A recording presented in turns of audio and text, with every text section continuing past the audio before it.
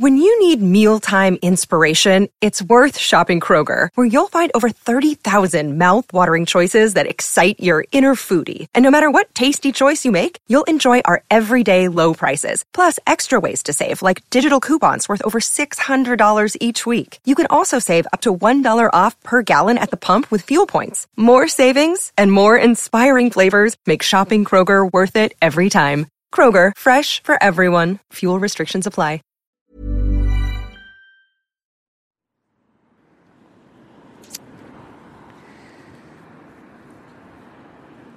I stood for election in Omagh for local council. No, I got 80 number 1 votes, 80. I came 11th out of 11, and that was very humbling.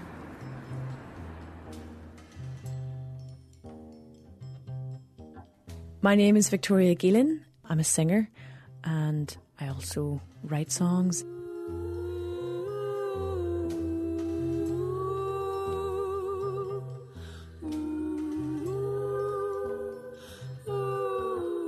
Two things I didn't have in my flat for ages were mirrors and clocks. What is it that you're so afraid of? Victoria, what are you doing? And I immediately burst into tears. Who is it that you want to be? Men were like, wow, look at your skin. It's so beautiful. You keep hiding.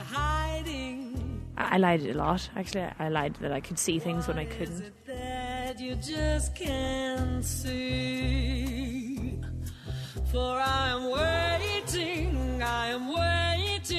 for you. That's a nice wee sexy number. I haven't really worn that, actually. To come through and tell us what is true. I am waiting for you to come through and tell us what is new.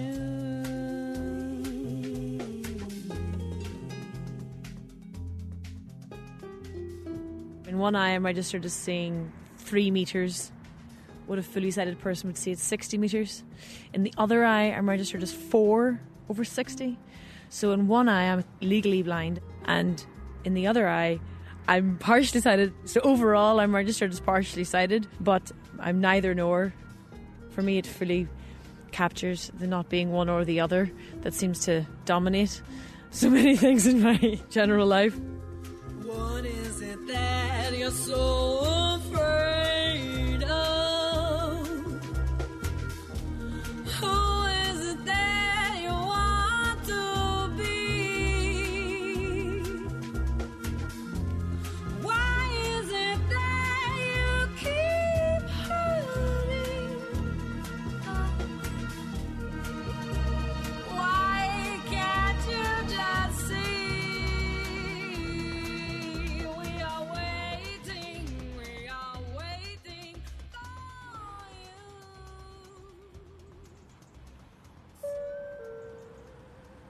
This is where I spent 7 years of my life as a teenager.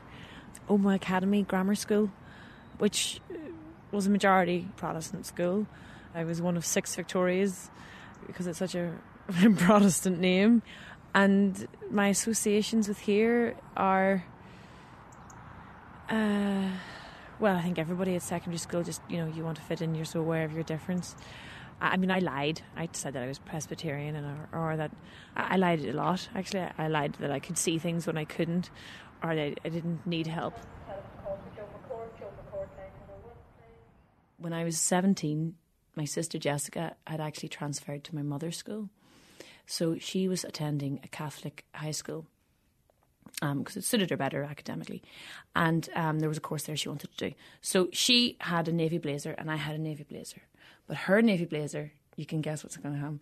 Her navy blazer had the St. Bridget's cross on the breast pocket. And my navy blazer had the 3 lions. So, of course, one morning I sort of rolled out of bed and ran down the stairs and grabbed the blazer at the bottom of the stairs and ran out to school. Sure enough, my heart just dropped. I'd taken the wrong blazer. And all I could think of, was what kind of treatment am I going to get at school?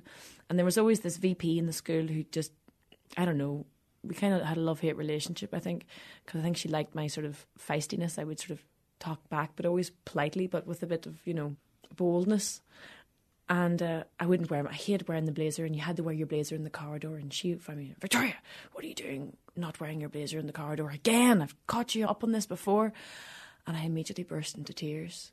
And she took me to her office, and then she, of course, I'm sure she was probably trying not to laugh a wee bit, but she also really felt for me. It was the first time I ever felt empathy from this woman. And, for that whole day, I think I managed to keep my blazer off and not have anybody notice that it was a big Fenian blazer, which is the word that's typically used, Okay. I did definitely suffer an identity crisis as a teenager. It was like, what am I? I'm a Protestant. I'm like, Catholic, am I, where do I belong? Whose side am I on, and who's on my side? More to the point. But now I'm referred to endearingly as a Fenian Jaffa. There you go. Cuando se mete el sol,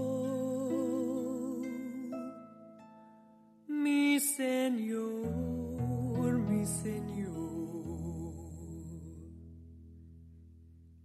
me duele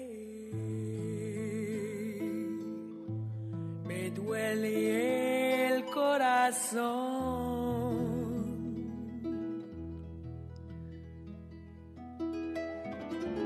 Murió, no vive el sol, el fuego del día. Murió.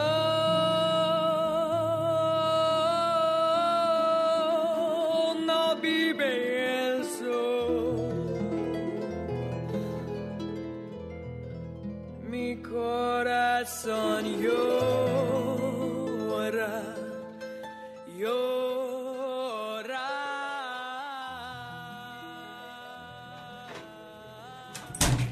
Hello? Hello? Hello? I'm here. Good. We having some food? Yes, we are. Hello, darling daughter. How are we doing? Hello. Oh, good. Yes, I'm Good just to looking see you. after the food here. Your mother's on the computer. So Okay. Let's come on go. ahead. Come on ahead. Thank you. Good. As a child, Victoria was very energetic.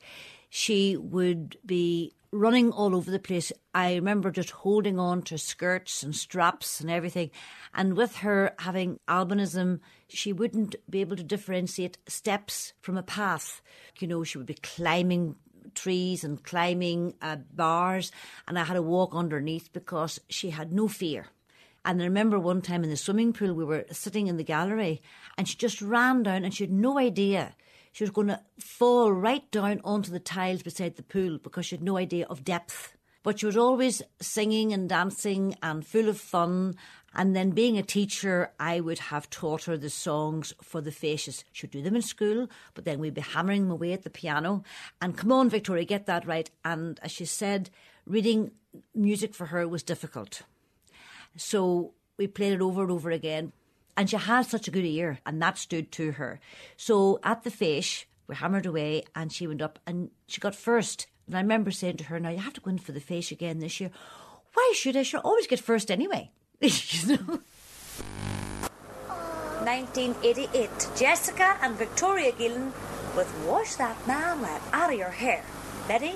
And I'm gonna wash that man right out of my hair. I'm gonna wash that. I was performing in musicals myself, and I taught some music, and I was performing in South Pacific, and I had to learn my song. And send him on his way. So I'd be singing the songs, and the girls would be singing them, and we'd sing them together and all. And one of them was Honey Bun. Do you remember that, singing it? Her hair is blonde and curly. Her curls are hurly-burly. Can you see me, Jessica? Her lips are picked. Come on, Victoria, I want to see you. Lips twirly and whirly. 101 pounds of fun. That's my little honey bun. Get a load of honey bun tonight. I'm speaking of my sweetie pie, only 18 inches high. Only 60 inches. Get a load of honey inch bun is packed with dynamite. Dynamite. Her hair is blonde and curly. Her curls are hurly. Eric Clapton, Eric Clapton, that's right, yeah. Gary Moore. I love the Jimi Hendrix album he had. I remember just thinking that was so completely different because there was all the blues stuff, which I love just because of the raw emotion in it, you know. And in regards to like other people's parents' music collections, it's quite a contrast. You're more into your rock and blues. Give me a reason to love you. Give me a reason to be a woman. I just wanna be a woman. It's quite a full wardrobe. This actually, what do you call it? Pastels. Nightmare. Absolute nightmare. I just look like a cloud. Because albinism is the absence of melanin, of pigment. So it's the absence of pigment from hair and the iris, which is why there's this misconception that albinos have red eyes. What it actually is that you can see the blood through the pale colour of their iris. And that is why, like, my eyes can appear purple sometimes. I was in France one time and these women were like, regarde ses yeux, you know, look at her eyes. And then they were like, look at my eyes. And I was like, what are they looking at? Are they looking at the fact that they're moving from side to side? And they're like, oh, ils sont mauve.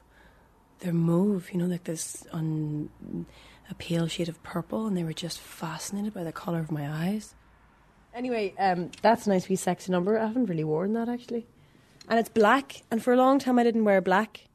When I was about 17, 18, I think every teenager goes through a black phase.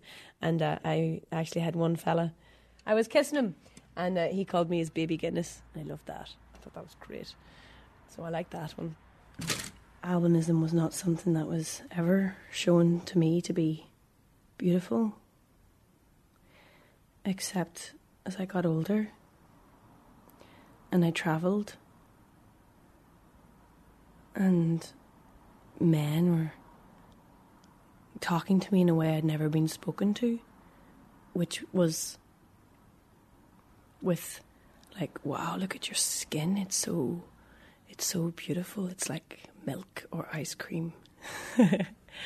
Or, you know, that my hair was like the sun or the moonlight or whatever, you know. I definitely, I love feminine clothes, I love fitted clothes, and the colours are certainly very important. Black can be an issue because, like, there's a couple of things in here that are black, and if it's black and it's a dark wardrobe like this is, it kind of fades into the background. Like this skirt is bright yellow with black polka dots on it. I only have one thing that's bright yellow with black polka dots on it, and I know it's a skirt. So if I'm looking for it, I know exactly what it looks like even before I look for it, you know? I've got the picture in my head. So it's very practical, really, as well as, you know, making you stand out from the crowd. But nature made sure of that anyway, so...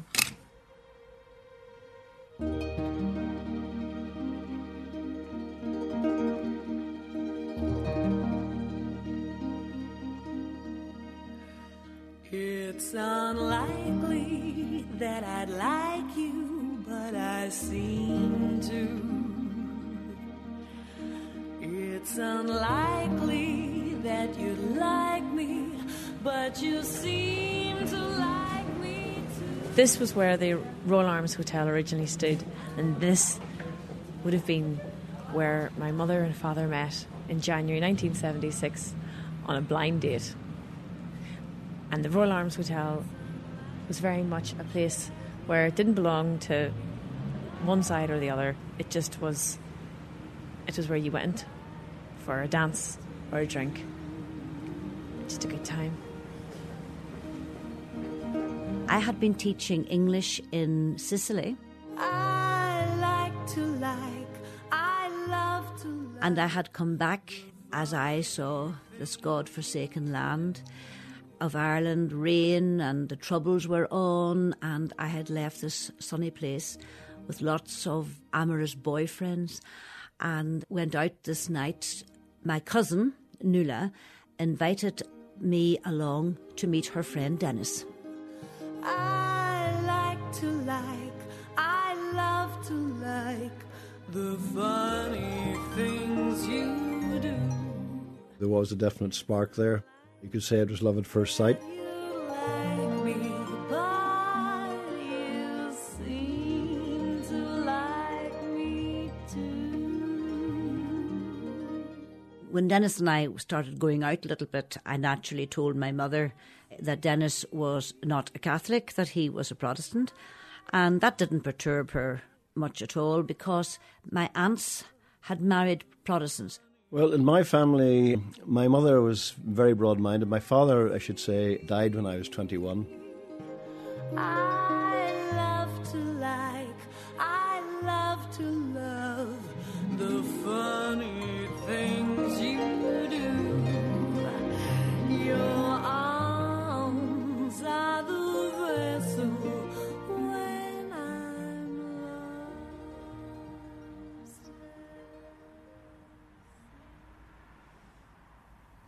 At 27, I got my heart broken. And I needed something.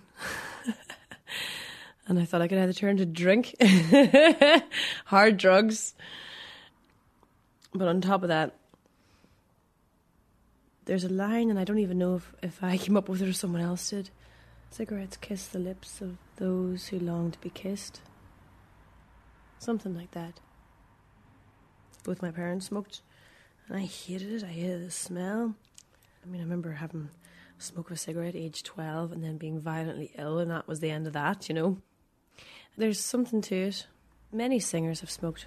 Nat King Cole chain smoked 7 cigarettes before doing any audio recording because he believed it gave his voice a certain timbre. He, of course, died of lung cancer at age 49. My singing comes from experience and from emotion. And smoking is an expression of that, as bizarre as it might sound. Because when the smoking ban came in here in 2007, I went, my friends were smokers, feckin' artists, you know. So I went outside to stand with them, and I didn't smoke for years and years. And then it was like, after heartache, it was the only companion I had. You know, and I would just sit and listen to Al Green, How Can You Mend a Broken Heart, and smoke a cigarette and be like, yeah, Al, you know my pain.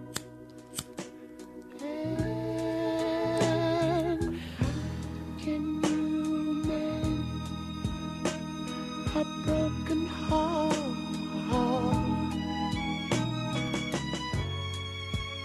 How can you stop the rain from falling down?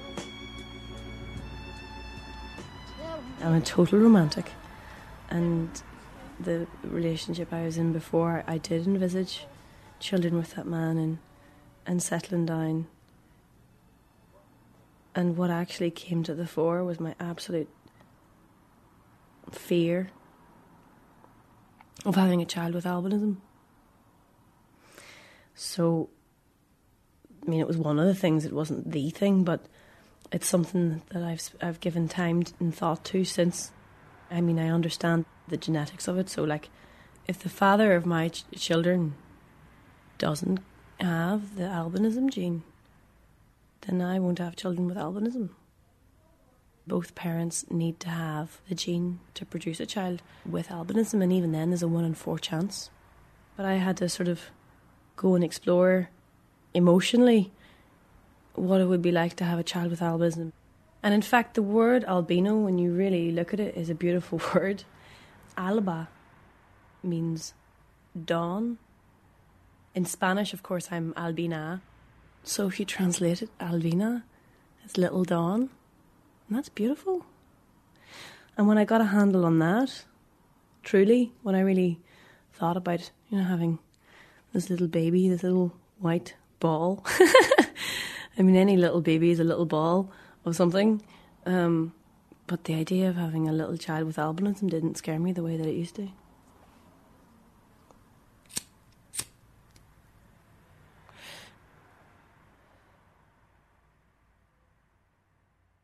Victoria arrived when Dennis was just a policeman a matter of weeks. I moved to Omagh because I was working for the Nestle company. I was working in the laboratory, and during that time, when I was living in a flat in Omagh, there was one particular night I remember there was a large explosion, and it was very, very close. And after the explosion, a lot of people will tell you this, everything's completely silent until all the debris starts to clatter down on the roof or wherever. And at that stage, I thought, this is getting very serious. We had firebombs in shops, we had car bombs in the town on a regular basis, besides all the shootings that were going on as well. So I thought the country's going to burst into civil war. So I said, I feel I better do something. At the time that I left Nestle's, the company was in the process of winding down. And I decided then, that's it, I will become a police officer. So I did that on the 2nd of January 1983. There was a photograph taken of me, aged 4, wearing Daddy's uniform. And I think I wore it with great pride. And I remember putting on his boots, and the boots coming up to my thighs. They were just massive. I wanted to be a boy when I was wee. I certainly remember looking under the car for bombs. And of course, I'm partially sighted. So the whole notion, first of all, I didn't know what I was looking at. Second of all, I didn't know what a bomb looked like anyway. There was a soldier killed very near our school. So I would pray with the children and pray for everybody. We prayed for the dead every day. And you would notice there were girls who would not pray. And you knew, and you made a mental note that they know that my husband is in the police. And thereby I was just aware of it. But that didn't stop me. We went on. You had to go on with normal life. You just made a note. You were just careful, said as little as possible. Don't tell anybody that your father's in the police, and don't say this and don't do that. The certain things specifically relating to Daddy's job. We went to police children's parties, but then the whole thing was Jessica and my sister and I, we were brought up Catholic. So we didn't know any of the other kids because they were gone Protestant schools generally, and, knowing who you could trust and things like that. And really thinking that our parents were kind of overstating it all a bit much and just being a bit too strict, in regards to not telling anybody about Daddy's job. I revelled sometimes in actually breaking that. But at 10 years old, when I heard about 2 policemen being shot, that's when I woke up, really, and was like, actually, okay, this is real. It's very difficult to be inside a child's mind. You don't know what's going through their minds. And there were times they've told me that if I was out at a meeting, and they were in their early teens, that they were always afraid maybe a gunman could come and shoot in the window.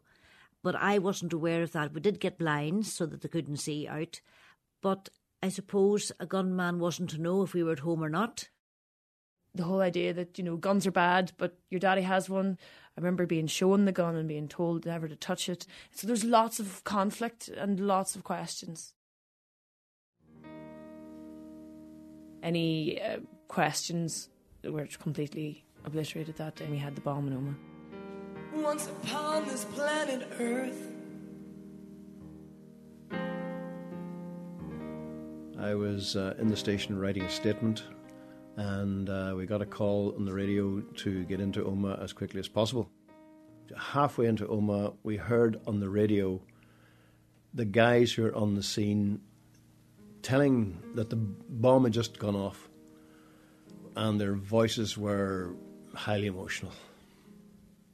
Once upon this planet Earth,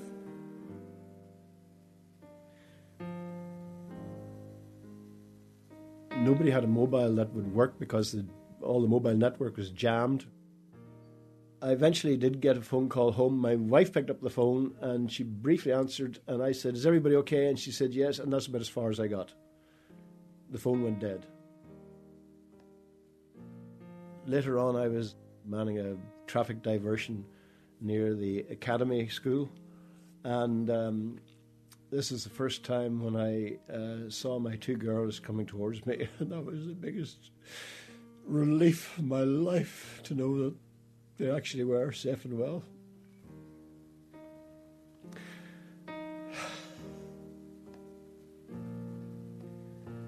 turn the other cheek, he'd plead. Love thy neighbor his creed?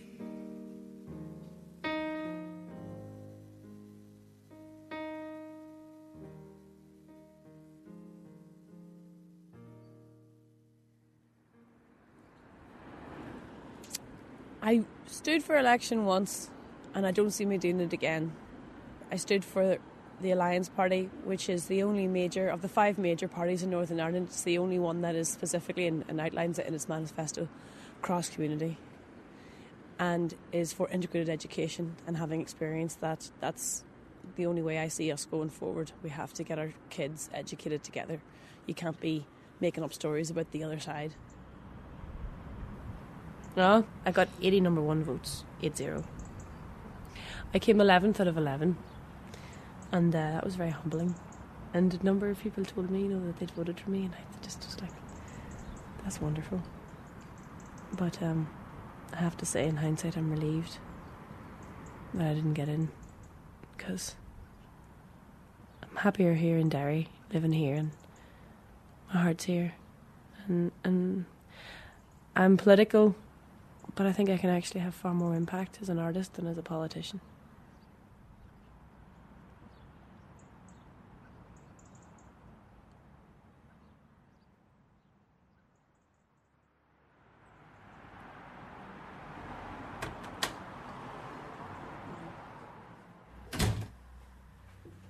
This is it, my habitat.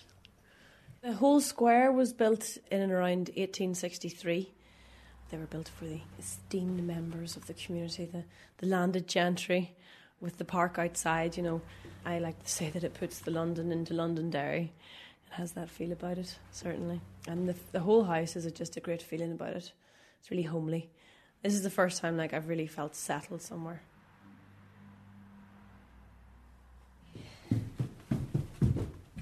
This is my office, which doesn't look much like an office at the moment. It's got the makings of it, but I have yet to sort of properly get up and running. But this is my whiteboard, which I also use to write lyrics. So up there at the moment, it says, I changed H's to H's and chapels to churches. And I am stunned when my worth is determined by what my birth is. Those are lyrics, especially the first 2 lines, that have been floating about in my head for a while. And it's the fact that in Northern Ireland, if you say H, that denotes that you're Catholic, whereas H denotes that you're Protestant, supposedly. So when I lived in another address in Derry, when I first moved here, the postcode was 6HH. That's what I used to say. Because it actually was. There were 2 of them. And then chapel, when I went to secondary school, it was a majority Protestant school, I changed talking about chapel to talking about church. That's another difference that I picked up on. So this is a song that is a work in progress, but I just love I changed the H's to H's and chapels to churches, and I'm stunned when my worth is determined by what my birth is. Anyway, there's a rhythm there that I am working on. It'll be on the next album, the second album.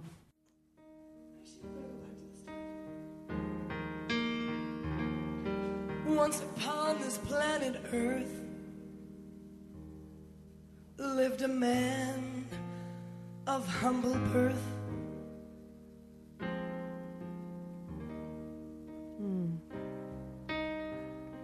So this track, Why the King of Love is Dead, was written by Nina Simone's bassist on the day that Martin Luther King was assassinated, and she performed it live for the first time 3 days after his death on what was declared a national day of mourning. Once upon this planet Earth. I did this in the first show I ever performed at the City of Derry Jazz Festival. It was 4th of May 2011. It was a Sunday, and on the Saturday I'd woken up and I'd totally lost my voice. I'd been out canvassing for 6 weeks. Turn the other cheek, he'd plead. Love thy neighbor was his creed. What had also happened with particularly this track was that a month earlier, while I was standing for election, a police officer called Ronan Kerr was murdered outside his home in Omagh. and he was a Catholic and a member of the PSNI, the Police Service of Northern Ireland, which had been created to rid us of all the negative associations with the RUC, and because it would have been seen as a majority Protestant force. And there was evidence of collusion with loyalist paramilitaries, and so the PSNI was created. They had created a new uniform, a new look, a new name, a new badge, and they even had a Gaelic football team of which Roland Kerr was a member. And he was murdered by a car bomb in his own car, situated outside his home. With his Bible at his side, from his foes he did not hide. And this was 2011. You know, we all thought that those days were gone. It's hard to think that this great man is dead. And so when I started to sing this song, I dedicated it to the people of Northern Ireland. But inside I actually wanted to say, this is for Ronan Kerr and his family. Will the murders never cease? Are they men or are they beasts? What do they ever hope to gain? He was not a violent man. Tell me, folks, if you can. Did Martin Luther King just die in vain?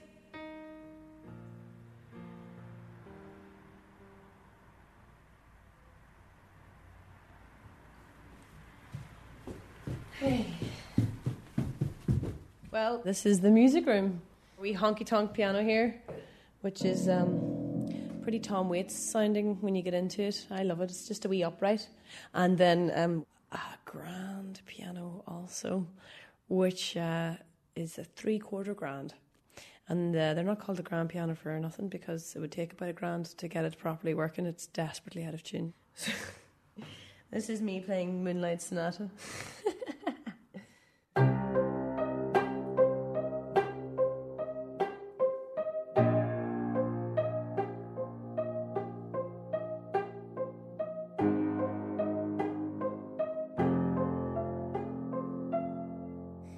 But then I like to do a reggae version of it.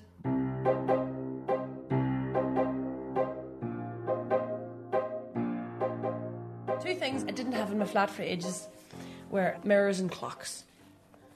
Clocks because I couldn't really read them, and I don't think we can get a bit caught up on time.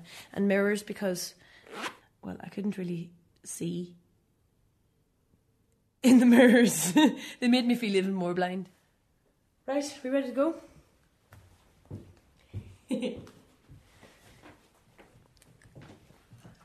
Right. Sinead. And Andy Amel, huh?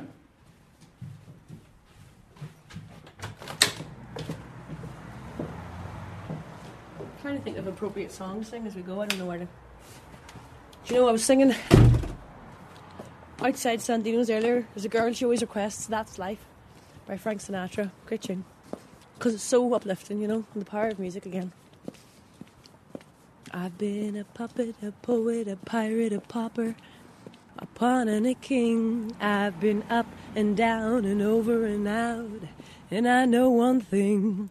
Each time I find myself lying flat down on my face, I just pick myself up and get back in the race. That's life. And I tell you, I can't deny it. I thought of quitting, baby, but my heart just wouldn't buy it. So if I didn't think it was worth one more try, I'd roll myself up in a great big ball. Oh, hello there. Hello. Are you singing?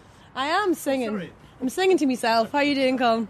Best singer in the Western Hemisphere. Ah, you're too kind. You're too kind.